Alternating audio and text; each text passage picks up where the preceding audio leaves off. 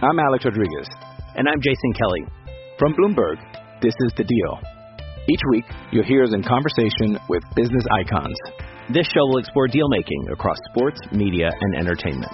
That is a harsh lesson in business. Sports is not as simple as bringing a bunch of big names together. I didn't want to do another stomp you out speech. It opened up so many more doors. The show is called The Deal. Listen to The Deal. Listen to The Deal on Spotify. This podcast episode is brought to you by Coors Light. These days, everything is go, go, go. It's nonstop hustle all the time. Work, friends, family. Expect you to be on 24/7. I'm Alex Rodriguez. And I'm Jason Kelly. From Bloomberg, this is The Deal. Each week, you'll hear us in conversation with business icons. This show will explore deal-making across sports, media, and entertainment. That is a harsh lesson in business. Sports is not as simple as bringing a bunch of big names together. I didn't want to do another stomp you out speech. It opened up so many more doors. The show is called The Deal. Listen to The Deal. Listen to The Deal on Spotify. Well, sometimes you just need to reach for a Coors Light because it's made to chill. Coors Light is cold lagered, cold filtered, and cold packaged. It's as crisp and refreshing as the Colorado Rockies. It is literally made to chill. Coors Light is the one I choose when I need to unwind. So when you want to hit reset, reach for the beer that's made to chill. Get Coors Light in the new look delivered straight to your door with Drizzly or Instacart. Celebrate responsibly. Coors Brewing Company, Golden, Colorado. Blue Wire. The Arizona Cardinals select Kyler Murray. And the 2019 Offensive Rookie of the Year is... The economy is made up of real people doing real stuff, and it affects everything. Which you obviously know since you're a real person doing real stuff. Marketplace is here to help you get smart about everything beyond the what of the day's business and economic news. We dig into the how and the why with the real people driving our economy. From big tech and interest rates to small businesses and what's happening at the Fed. Marketplace breaks it all down so you don't have to. Listen to Marketplace wherever you get your podcasts. Kyler Murray. This year's most valuable player, Lamar Jackson. He took to himself. Look at him dart back and forth. Oh! He broke his ankles. He is Houdini. Touchdown. Patrick Mahomes with a rope. Chiefs are Super Bowl champions here in Miami.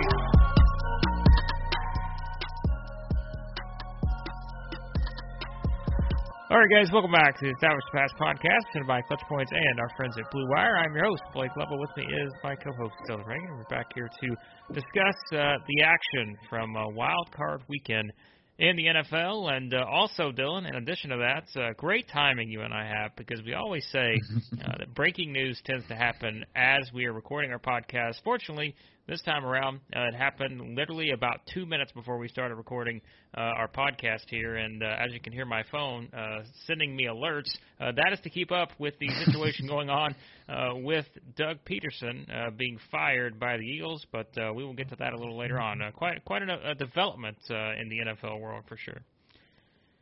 Yeah, just as of a couple weeks ago, it seemed like he was safe in Philly. It seemed like Wentz was for sure the guy going out. Maybe they're both going out, but nonetheless, a lot of things changed in the last few weeks. I don't know how much what happened in Week 17 played into it, or if it was just their owner having a change of heart or whatever it is. But it is pretty rare. I was we were talking before the podcast, trying to think about, how quickly in the past any Super Bowl winning coach has been fired like this. Like, I can't think of any.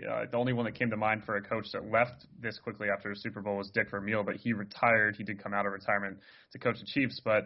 It's crazy how quickly things have fallen. Even though they weren't that great last year, they still won the division, 3 straight playoff appearances, obviously the Super Bowl win. So a lot of big things changing, and we'll get to that after we talk about these playoff games. Something that wasn't on my mind after all the fun we had with the games this weekend. Yep, and we will start with the Colts and the Bills, and because we're clearly going to be getting a lot of notifications here on the Doug Peterson situation, I'm going to silence my phone, acting like a podcasting rookie here, but this is what we have to do to keep up with the news. But let's start with the Colts and the Bills. Bills 27, Colts 24. We kind of talked about this game, and I thought it was one I don't know. Like, we were just talking about how good the Bills' offense was, but as the game got closer to getting started, I kept in the back of my mind thinking, man, I don't know. Like, this just feels one of those games where you have the Bills, a team here that hasn't been in the playoffs much, as we know, and they're kind of in that situation where they're seen as a big favorite. I mean, they're almost a touchdown favorite in this game. And so I just kept thinking, man, I don't know, there's something about the Colts. I could see them making things interesting here. They did, for the most part, I think, but still, you saw what Josh Allen was capable of, and that wound up being the difference. So that Josh Allen to Stephon Diggs connection was exactly what the Bills wanted, I think, to propel them into being a much better offense this year, and we've seen that all season. It turns out that was pretty much a big difference in this one. Yeah, they lose this game if it's a year ago. Josh Allen is literally the difference in this one because overall, for most of the game, Indianapolis outplayed them. Even early in the game, Josh Allen didn't look completely on top of his game. Made some really nice throws on that first touchdown drive when he had the sneak that ended up turning into a little like push pass. But nonetheless, Indianapolis did a great job. It just became a game of missed opportunities for them. They miss a field goal. They obviously get and have that fourth down stop before Buffalo takes the lead before the half. They'll look back at this game and just feel like they had the Bills on the ropes for sure in the first half. And then even when they did play perfect defense, Josh Allen did things that we, again, he's put himself with the plays he's making that we only see from guys like Rodgers and Mahomes, really, with his ability to throw deep down the field on the run, running to either side of the field, with either his arm side or to the left when he's going against his body, making those passes that he did to Diggs, to Davis. It was a really fun game. We'll get obviously eventually to the other 2-7 matchup, which I'd rather forget about. But this one made me happy. It kind of validated having the extra playoff team, the Colts, an 11-win team that definitely deserved to be in this field with how they performed. And yeah, I mean, they still had a chance there at the end. There was some really questionable officiating with that fumble that it should have probably been Buffalo ball when the ball got knocked out after I forget which receiver it was that got back up and fumbled the ball. But they kept the ball with Indianapolis. If Indianapolis had come back and won after that, I can't imagine the uproar in Buffalo. It would have been something else. Instead, we get to forget about that and just think about how amazing Josh Allen looked. Now they got this victory under their belt in the postseason, and really excited to see what he can do next week now. Yep, it's going to be interesting to see, given the matchups, and like you said, this was, Josh Allen's on the field. Interesting to think about how this game plays out, but he was, and that's why the Bills went 13-3 in the regular season and now set up for another interesting matchup in the next round. All right, Dylan, that sound you hear is him, still very excited, jumping up and down, yelling and screaming. We had to cut all that out in the editing process for this podcast. But the Rams get a 30-20 win against the Seahawks. Man, I bet the under on this game. I thought it was going under. I felt really good about it. But the Rams put up 30 points in this one against the Seahawks. And that second quarter, I was like, what in the world is going on here? But I tell you, this was a very disappointing performance for the Seahawks. There's no doubt.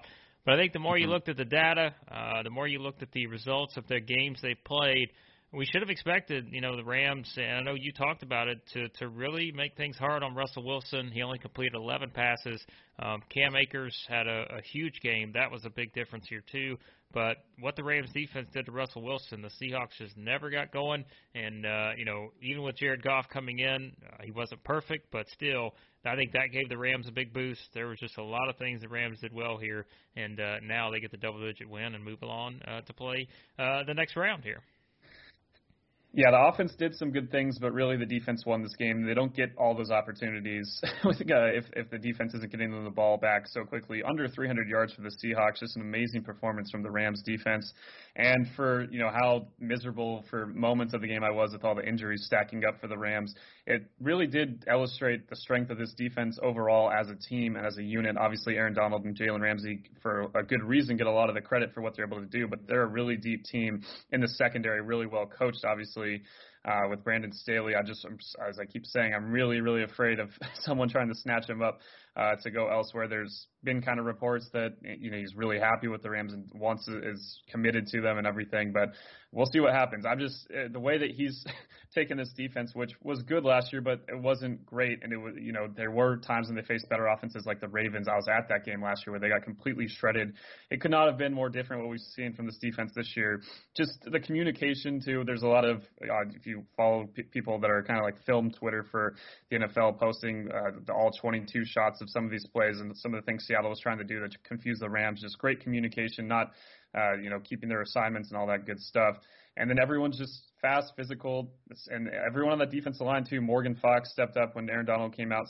John Sebastian Day as well. Just a really complete game from them overall. And, the offense did enough, as I kind of mentioned, Jared Goff, as much as for moments in that second quarter early on, it's really tough to watch given what, Wolford was able to move them down the field. And it's kind of the same kind of stuff we saw against the Cardinals a week ago with the play calling and what they're able to do deeper down the field. And then, with Jared, it started out really bad, but he didn't really have to carry it. He just had to manage the game essentially. He did make a really nice play on and Cam Akers broke it for a really long catch and run down the sideline. But a play that from Jared we don't always see with him being able to improvise, step up in the pocket and find him on that play. So he made enough performances. The offensive line had enough moments with Cam Akers where they were in sync and were able to move guys around and get some really big plays. And just enough to win it, gut it out. And obviously the great news, all those injuries happening, and it sounds like for sure Aaron Donald and Cooper Kupp are playing, but even John Wolford might be available, which is insane enough considering he went to the hospital. So, I couldn't have been more excited. I feel bad for my neighbors on that Darius Williams interception. That was the one play that got me running around my apartment. I will say this weekend, though, with all the great plays we saw, there was a number of plays that had me jumping around. The Nick Chubb screen touchdown that we'll get to that kind of put away the Browns game, and then also the Lamar Jackson run. Those three plays are ones that had me standing up with my hands on my head. But anyway, that Darius Williams interception, obviously a great job with the scouting, with the, they've seen that the Seahawks have run this play, I think, against the 49ers and one other team before, sometimes going to the opposite side of the field. But nonetheless, with Metcalf begging for a target, it was pretty clear what was going to happen. Still took an insane play by Darius Williams to jump that route. Just proves the depth of the secondary. And, couldn't be more excited about what they're going to be able to do in terms of the matchup against the Packers. It's going to be a lot of fun. We'll get to talking about that one. But one of the best passing offenses in the NFL and one of the best pass defenses right now. It's going to be fun. Yep, should be a great game. And that one, we'll talk about that in our next episode later in the week. But for the rest of the NFC, it will now be the Bucs and another team we're going to talk about here in a second, because the Bucs get their win against Washington, 31-23. This was one that I think going in, Vegas knows, right? They always know. The line was -8 when we talked about it going into this game, and that's what the Bucs win by. A little bit tougher than I think most people thought it would be, and we said it. The defense for Washington could be something. Brady hasn't been at his best, but I still thought overall, big plays through the air for the Bucs. Antonio Brown, who we've talked about so much, it seems like over the past couple of weeks, does it again. And, I just think that the Bucs offense wasn't perfect here, but you just see all the different options that they have. I mean, Mike Evans goes for 120 receiving, 119, whatever. They just have so many different guys that can sort of break out at any point. Leonard Fournette almost had 100 yards on the ground. So it's really hard to stop them when they get going, but obviously the Washington offense, too, I think did better than people expected. That's an obvious point in this game. But Bucs get the win. I think that's what we expected, but it wasn't exactly easy at times. Yeah, it felt like they could have, put them away a little bit easier in the first half. There were times where it looked like Tampa Bay was just going to put their foot down and put this game to an end. But they kept sticking around. It was pretty incredible to see what Taylor Heineke was able to do. Obviously, it became a social media phenomenon. People talking about if he, thank goodness for Aaron Rodgers and Josh Allen and Patrick Mahomes, he didn't play every game this year because he would have won MVP. But no, it was it was a lot of fun on that side. But yeah, for Tampa Bay, at the end of the day. Some things were sloppy at certain points, but overall, they were able to efficiently move the ball down the field. I thought Fournette, obviously with the injury to Ronald Jones, Fournette was able to step up and have a pretty solid performance. The offensive line for Tampa Bay, they did a great job against a really, really strong front for Washington. I thought that was one of the more impressive things. One of their starting guards gets hurt. That's going to be a big challenge for them against the Saints coming up. But nonetheless, they get the job done. I think the one pass, there's a lot of great passes that Tom made, but one of them I don't remember if they were up by 5 at this point or still 2 after the Heineke diving touchdown, but they had a 0 blitz on Brady, and he was able to identify Mike Evans on a perfect pass down the left sideline. And that kind of throw is something that, last year with Brady, I'm not sure we really saw it that often, his ability to see that, not with obviously the receivers that he has here, a lot better than New England last year, but still to see that, identify it quickly, and then put that throw deep down the field right on the money. That's the kind of thing that scares you about playoff Brady now coming up. And yeah, couldn't be more excited. I know we still have another podcast to talk about these divisional matchups, but I couldn't be more excited to watch the 40-year-old quarterbacks here about to duel for a third time this season. Obviously, Brady hoping to get a little revenge. Yeah, should be interesting in that, and we will talk about the rest of the action that took place there on the weekend and wildcard weekend in just a second. But first, let's talk to you about Blue Wire Hustle, a brand new program where you can host your very own podcast here at Blue Wire. Hustle was created to give everyone the opportunity to take your podcast to the next level, or if you want to host a podcast and just don't know where to start, Hustle is the perfect place for you. As part of the program, you'll receive personal cover art, Q&As with Blue Wire's top podcasters, access to our community Discord, and an e-learning course full of tips and tricks. And on top of that, we'll help you get your show pushed out to Apple, Spotify, Google, Stitcher, and all other listening platforms.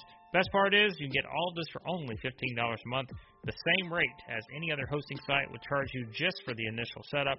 So whether you're starting from scratch or have an existing show that you want to grow, Hustle is an open door to leveling up your sports experience. Acceptance into the program is limited, so get your application in today. To apply, go to bwhustle.com/join. Check out the description box for this episode to find out more information, but that's bwhustle.com/join. All right, let's talk about the Ravens and the Titans, the game that we just knew 100% that this was going to be a high-scoring, crazy affair, and it turns out it was not. It was crazy, but it wasn't high-scoring. The Ravens 20, Titans 13. And what's interesting about that, of course, is that the Titans scored 10 of those points all in the first quarter, and then were only able to get a field goal after that. I mean, I don't know what you say about this Ravens defense to be able to step up and hold that Titans offense, to that point. And really, I guess for the Titans defense, too, to hold the Ravens to only 20 was a bit of a positive, as you talked about going in, where the Titans defense ranked historically heading into the playoffs. But the one thing the Titans defense could not do is stop Lamar Jackson, and on the ground specifically. 16 carries, 136 yards. He had a touchdown on the ground. Didn't do a ton through the air, but that 48-yard touchdown run was the one thing, if you take away one thing from this entire game, is that the Ravens are always going to have a chance because you have a guy on the field that can make that kind of play. That was a thing of beauty, and that is exactly why the Ravens are going to the next round. Yeah, I mean, some guys can escape the pocket and, get out and get a first down, but what separates Lamar is obviously that move on Kevin Byard. Just looked at him like, you're not going to stop me, man, and that separation speed and everything, just so special. But yeah, so it's a close game, and I think the only thing that we predicted maybe correctly for this one was that it was going to be maybe the most intense in terms of how much these teams don't like each other. Obviously, even before the interception by Marcus Peters and all the Ravens going on top of the Titans logo and stomping around, even before that, you felt it in this game. You felt it with the crowd, even with the reduced capacity. It felt like it was a lot more people there with the noise they were making and just the whole energy of both sides.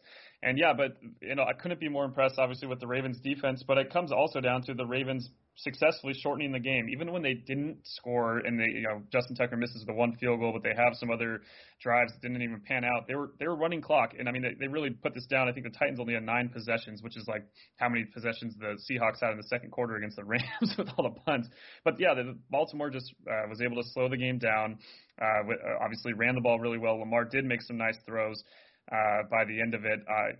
Throws for more passing yards than Ryan Tannehill. Obviously outgained Derrick Henry, which the Ravens obviously did an amazing job stepping up and stopping him, considering, how well he shredded them in the last 2 times they faced.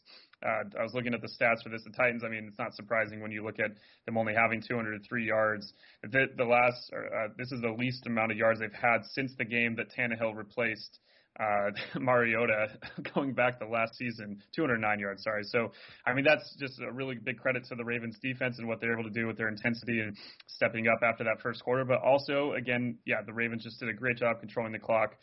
Really fun game, and Lamar gets a combination of his first playoff win, getting that monkey off his back, but also had never come back from a double-digit deficit. He successfully does here. And, really excited to see all these games again. That now we get Lamar and Josh Allen, two of the guys from that 2018 draft class. It's going to be a lot of fun. Yeah, we're banking on points in that one, but we said that in this one too, and we didn't get it. So maybe we'll say it's going to be low scoring, so we get a 50 to 48 type game. But the Ravens move on. They finally win that big game against the Titans here with their recent history. And as you said, we'll get ready for the Bills. The Saints and the Bears. The Saints 21, Bears 9. This was just maybe it was kind of their game of the weekend, because I don't think, going in, we said it, we just didn't think the Bears offense could do a whole lot against the Saints, and they really didn't. And that's really how the game played out. Kind of a bit of a struggle early for both teams. It was only 7-3 at halftime. But then, Drew Brees able to throw a couple touchdowns. Kamara gets into the end zone, and the Saints march along here. Wasn't the most impressive performance maybe from the Saints. We knew Bears offense was probably not going to necessarily pose a ton of challenges for the Saints defense. But really, now that the win is here, I think everyone's just looking ahead to the rematch once again with the Bucs.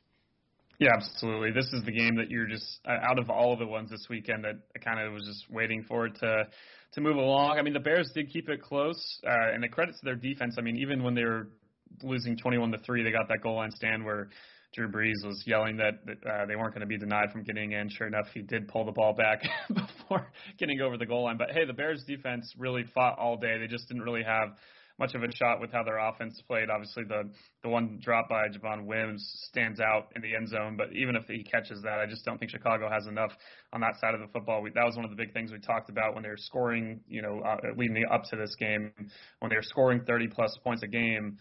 In all those games leading up to this, they were facing some of the worst defenses in the NFL. The Saints, this is unlike a defense that, really in Drew Brees' career he's had. Maybe you could say last year, but even then, I think this defense is more dominant. Just really impressed with what they're able to do. That's the one thing that's still scary for Tom Brady, and it's a big reason why the Saints won those first 2 matchups. But, they are the story of this game. Good adjustments by the Saints in the second half. With their ability to, put up those 2 touchdowns. The game's just over. They're running so much clock on the 3rd touchdown of the game, too, where it just, the Bears got suffocated, essentially, by the end of it. One other takeaway, I guess, C.J. Gardner-Johnson getting another guy thrown out of a game. He got Javon Wims the last time they faced the Bears. Now he gets Anthony Miller. He also was the guy that I believe got his own teammate Michael Thomas suspended for a bit. So, man, this guy's really getting in people's heads. He must be one of the best trash talkers out there in the NFL today. I really wish I could hear what he said. It's probably not clean enough for this podcast, considering we choose not to curse too often. But nonetheless, it was I couldn't believe that actually happened. I didn't know if it was worth an ejection with the kind of swat and given the playoff game, but nonetheless. Props to him. He's getting in guys' heads. He's going to have some fun, I'm sure, with Antonio Brown and Mike Evans coming up. Well, that led us to the most insane game of the weekend. I think it goes without saying. The Browns and the Steelers. We should have expected, I think, just pure chaos in this one, and that is exactly what we got. Browns 48, Steelers 37. The Browns are marching right along in the playoffs here. And Dylan, I can't wait to go back when we look back at our predictions like we did last year, where we go back to the very beginning, look at our predictions for the season. There may be only 2 in the entire NFL that I got right this year, but that was maybe the Browns being the surprise team and the Eagles being the most disappointing team. And look at this, we're about to talk about them back to back in different realms here, but I mean, what else do you say? Like, the Steelers could not have started this game any worse. The Browns get up 28-0 in the first quarter, basically with 2 minutes left. So the first 13 minutes of the game, the Browns are up 28-0, and then from there, the Steelers are trying to rally. I did late sort of get a sense that, okay, maybe this is about to happen here. When you saw the Steelers cut it to 35-23 with about 3 minutes left in the third, I'm thinking, oh, boy, are we really going to be talking about this with the Browns? But then, once again, Nick Chubb makes a huge play, and then the Steelers just cannot get out of their own way. Ben Roethlisberger throwing 4 interceptions. The Steelers overall had 5 turnovers in this game. That was the difference. And, of course, that just allowed the Browns to basically do what they needed to do. But when you start off a playoff game 28-0, it doesn't really matter a whole lot what you do the rest of the way. You're just trying to hold on, and that's what the Browns did here. But I mean, man, this was impressive to say the least. And it's funny just to look at the stats because you're like, oh, Steelers, 553 yards of total offense, 34 first downs, and yet this team just loses by double digits. Yeah, a lot of that with the Browns playing a pretty vanilla defense after they got the big lead. Wasn't a huge fan of that the whole time, but they were so short-handed. I mean, it made sense. That was what they kind of had to do to an extent with all the people they had out.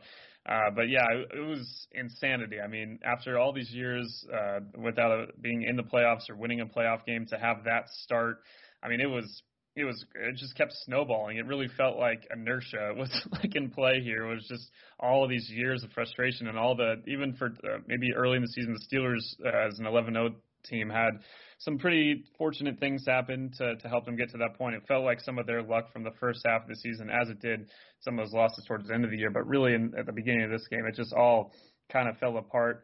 And yeah, as they came back, I felt for Browns fans because one of my best friends, his dad, is a diehard Browns fan, and I asked him, I was like, I need a picture of him when it was 28-0, and he said he's not even still talking to me right now. He has not answered any text or anything. He's probably still just so zoned in, still not trusting this result.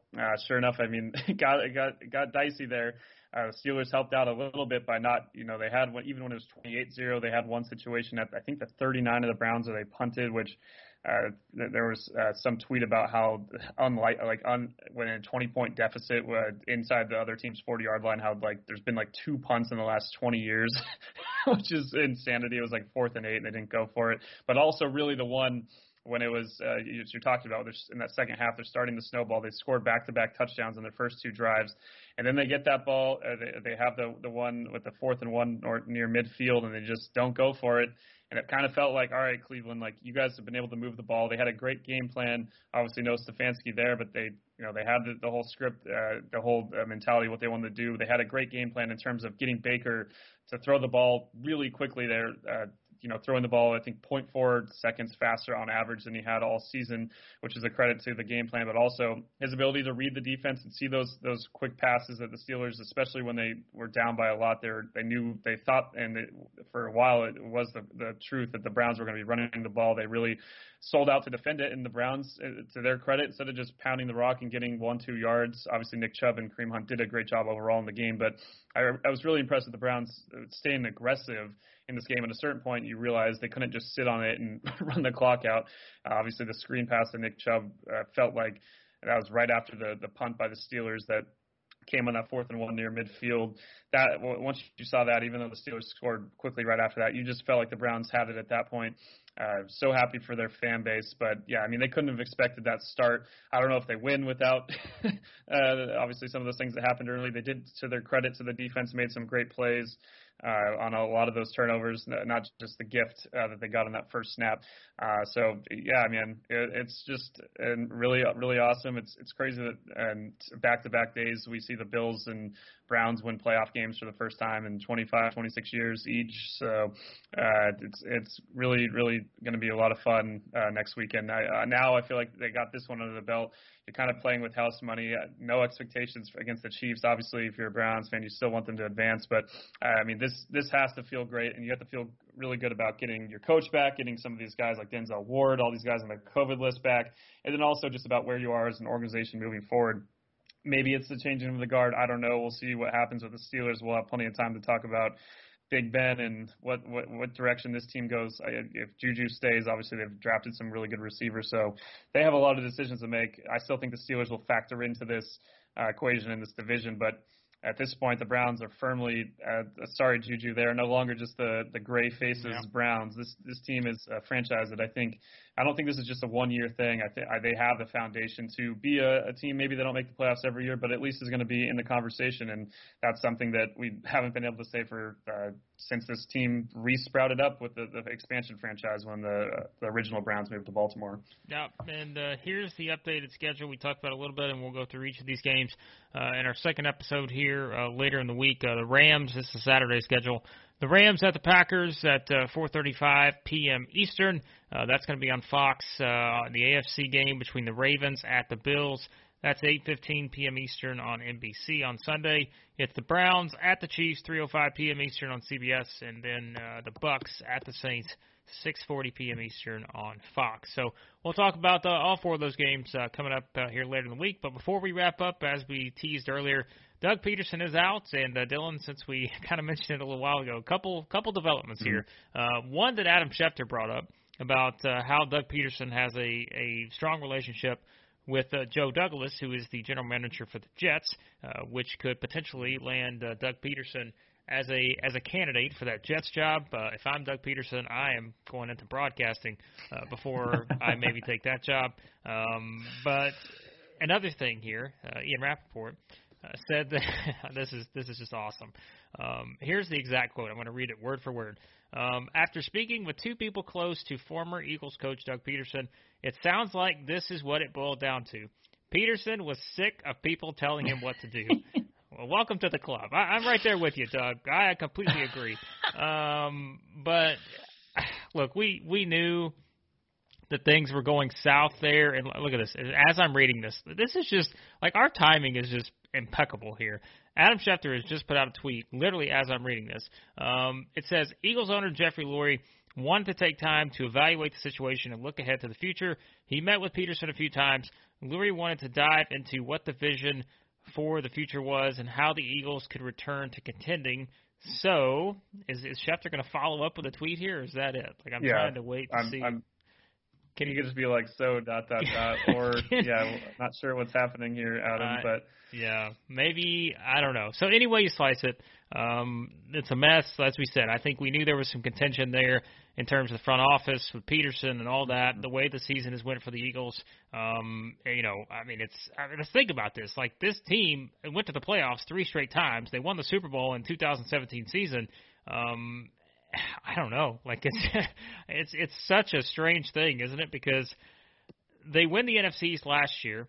And then this season, though, just so bad to the point to where it's incredible to think about.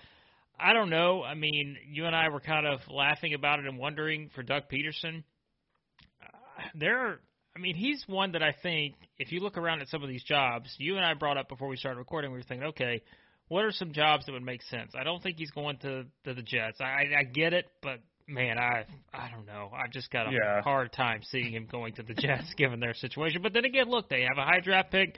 Maybe that's appealing enough, but I don't anticipate that. But maybe I'm wrong there. And they've got the Texans. That one I just don't see either. I mean, you talk about unknowns. I mean, maybe we should bring that up too, the whole Deshaun Watson situation. There's so many unknowns with that right now.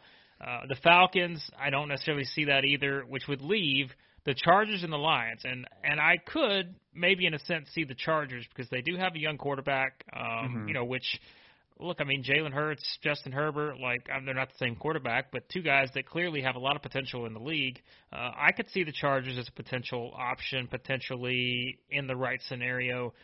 Lions, maybe that's the kind of a tough sell too with the Jets just because of the history.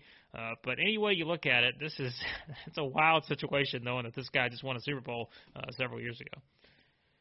Yeah, I'm more bullish on the Jets, I know, than you in terms of at least with having Joe Douglas there, their past kind of drafts, and how at least it sounds like from everything I've read how people in the league are viewing that job.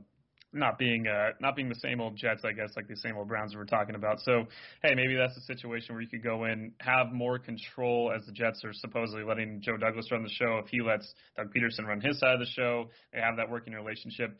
Maybe that could be the case, because I do wonder with the Chargers, how much autonomy would they give Doug Peterson, or would it still be the same thing we're kind of worried about with Dean Spanos saying he wants to really be involved in this hire? Maybe once he does make that hire, he'll let the guy have the keys to the car. Those are probably the two, that make the most sense. I just think the Jaguars are probably going in a different direction. Obviously, there's all the Urban Meyer rumors, but just even with all the other guys they've interviewed, all these great OCs and great culture builders, potentially as Robert Saleh is being billed as. There's just a lot of different guys that make more sense, I think, than Doug Peterson there. I think Chargers and the Jets are probably the two for me that it would come down to. The Texans, you talk about something that was captivating me while watching the games, was reading about all the different developments coming out of that, and his displeasure with the organization and the whole process of how they went about making that the last hire of Nick Caserio. That's a whole different situation. So we got a couple maybe dysfunctional situations going on there in Houston and now in Philly, although with Philly, if they're cleaning the house a bit, we'll see who they. One thing I haven't really thought about a ton is who they're going to be hiring. Are they going to be committed to Jalen Hurts as the quarterback of the future, or are they going to try to look elsewhere? They have the 6th overall pick. There could be some quarterbacks available there. Obviously, Carson Wentz is still in the fold at this point. They haven't moved on from him. The one thing I will say, obviously, as I kind of talked about at the beginning with how unusual it is for a coach to be fired this quickly or moved on from this quickly after a Super Bowl win. The team has really gone down in terms of their offensive play. This was a tweet put out by Pro Football Focus. It's on the EPA, the expected points added per play of the Eagles on offense. The first year, rookie year for Carson Wentz, they finished 19th, not bad.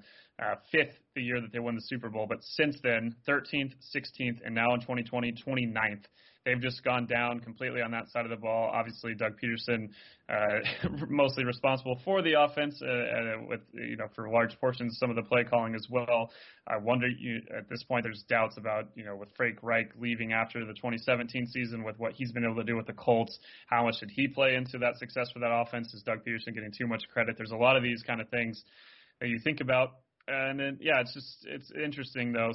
It still is kind of hard to think about the fact that Eagles never win a Super Bowl for all these years. They finally win one, and now the coach has gone that quickly. It's really changed really fast there in Philadelphia. So, we're talking about where Doug might end up, but I need to dive more into what kind of coaches make sense for Philadelphia. That is something that at this point, I was prepared for there to be 6 coaching jobs, Blake. I was not prepared for the 7th one. I gotta start thinking about this. Well, Rappaport, he did put out one of his first tweets after Peterson got fired was that Mike Kafka, who is the quarterback coach for the Chiefs, could be someone that could be in the mix there. He played for the Eagles, and of course, being a part of that coaching tree with Andy Reid, he's someone that could factor into the role. I don't know. I think that's another question too, is how attractive is the Eagles job? Because I think it's attractive in the sense that you're in a division that's clearly just a mess right now. So I think for that part of it, but you also have your own, mess with the organization to where, you see kind of the way things unfolded here in the front office. You don't know what you're doing with Carson Wentz. Is he going to be happy? Like, there's so many different things that I think you're also fighting there. So I don't know. Maybe that's another question, is how attractive is that job in and of itself as compared to the others? Because, okay, so there's the question. Right now, we thought that the Chargers and the Jags were the top 2 in terms of the most attractive jobs. Like, where do we put the Eagles in that range in terms of comparing it to the Chargers and the Jags? If we thought those were the top 2, and then in that middle you had the Falcons, Texans, Jets, maybe Lions, I feel like is maybe closer towards the bottom. But I mean, it's interesting to think about where the Eagles actually place in there. Yeah, I don't know, man. They might, for me, like you said, the Jaguars and Chargers, in some order, have to be for me the top 2. Whether it be Justin Herbert or Trevor Lawrence as your quarterbacks with talent at least already built around Herbert in Los Angeles, then a lot of cap space, a lot of draft picks to kind of build your own vision in Jacksonville. Those are the top 2. But after that, I might still have the Jets. I know that you had them lower than me. I still think with just the amount of different things they can do and the ability to kind of, it's not a blank canvas the same way the Jags are, but I think it is close-ish to that in terms of what you might be able to do with forming a new vision. I just think that, the Falcons and the Lions, maybe they have a quicker turnaround date. I just don't know about the quarterback situations there. Is there going to be someone by next year that's going to be filling in? The Texans were higher for me until everything that happened this weekend, and now I'm concerned about what Deshaun thinks about. They really have a lot of work to get that figured out. So with him, because rebuilding that relationship is going to be key. I don't think, as much as I love to fantasize about the idea of Deshaun Watson being in the Dolphins and how fun that would be and all those rumors, I don't know how you could possibly trade a guy that's one of the 5 best quarterbacks in the NFL. So maybe that job is still pretty attractive if you have the right person that can come in. So I think the Eagles are right there for me behind maybe in that 4 or 5 spot. It's Chargers, Jags, some order. Jets still for me maybe a little above the Eagles, which is hilarious to think about. But especially where where they were just a few years ago, looked at as one of the deepest teams in the NFL. I thought they were going to contend for a Super Bowl last season. Couldn't have been farther from the truth.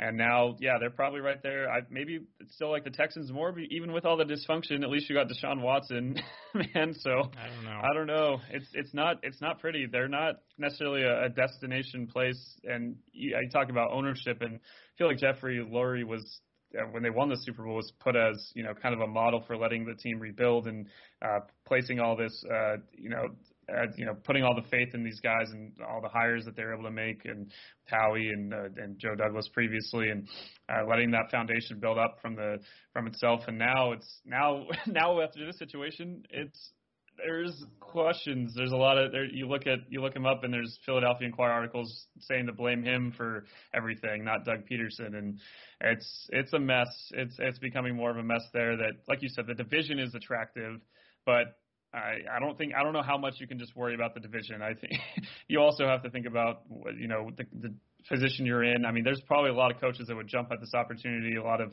coordinators, but it's not a place that I think that is going to be on the top of their list by any means. Yeah, well, you talked about the Texans and said that you couldn't see them trading a top 5 quarterback in Deshaun Watson. Well, they traded the top 3 receiver in DeAndre Hopkins. So Bill O'Brien did that. So I guess I should specify. There you go. No, I'm kidding. But no, I'm with you. I think it's some of these jobs that just on the surface you would think are much higher are probably not, maybe compared to some of the others that are available. Mm-hmm. So it's interesting. We always expect it in the NFL in the off season. Crazy things happen, and here's another one. Doug Peterson out, and we will see what happens with that situation there in Philadelphia, and we'll see what happens with the playoff games coming up here next weekend. We'll get to those, as we said, in our next episode. But for now, Dylan, we'll have a lot of coverage over Clutch Points of all those games that are going to take place, everything going on with Doug Peterson. I'm sure we'll have some stuff up soon about some candidates that may make sense for that Eagles job, what could be next for Doug Peterson. And, by the way, in the NBA, they're dealing with their own chaos right now in terms of trying to actually play games. So safe to say there's plenty happening over at Clutch Points. Yeah, absolutely. You can read all about the situation in the NBA, all these games getting delayed, canceled, people saying the season should be postponed. All of that coverage we'll have in any games that are still happening in the Clutch Points app on the NBA section. NFL side, you can follow all of the divisional games coming up in the Clutch Points app. You can read all of our content, a lot of takeaways about all of these games. We'll eventually have our predictions and betting predictions for the games coming up. But as Blake mentioned, soon enough we'll be going over some the best candidates to replace Doug Peterson with the Eagles, looking at the Browns and all the different things ahead for what's coming up to go here. I'm sure we'll have some fallout after the national title game. But by the time you listen to this, it'll be over. But I'm sure we'll have some fallout about some of those guys and some of the best landing spots for some of the best prospects in that game. I'm really excited for that one. So, you can follow that on ClutchPoints.com and in the Clutch Points app. Yep, check all that out there at Clutch Points, and be sure to subscribe to the podcast. Any podcast app you use, you can find us there. Thanks, as always, to the fine folks at Blue Wire for all they do. And thank you, as always, for listening, and we'll talk to you guys next time here on the Establish the Pass podcast.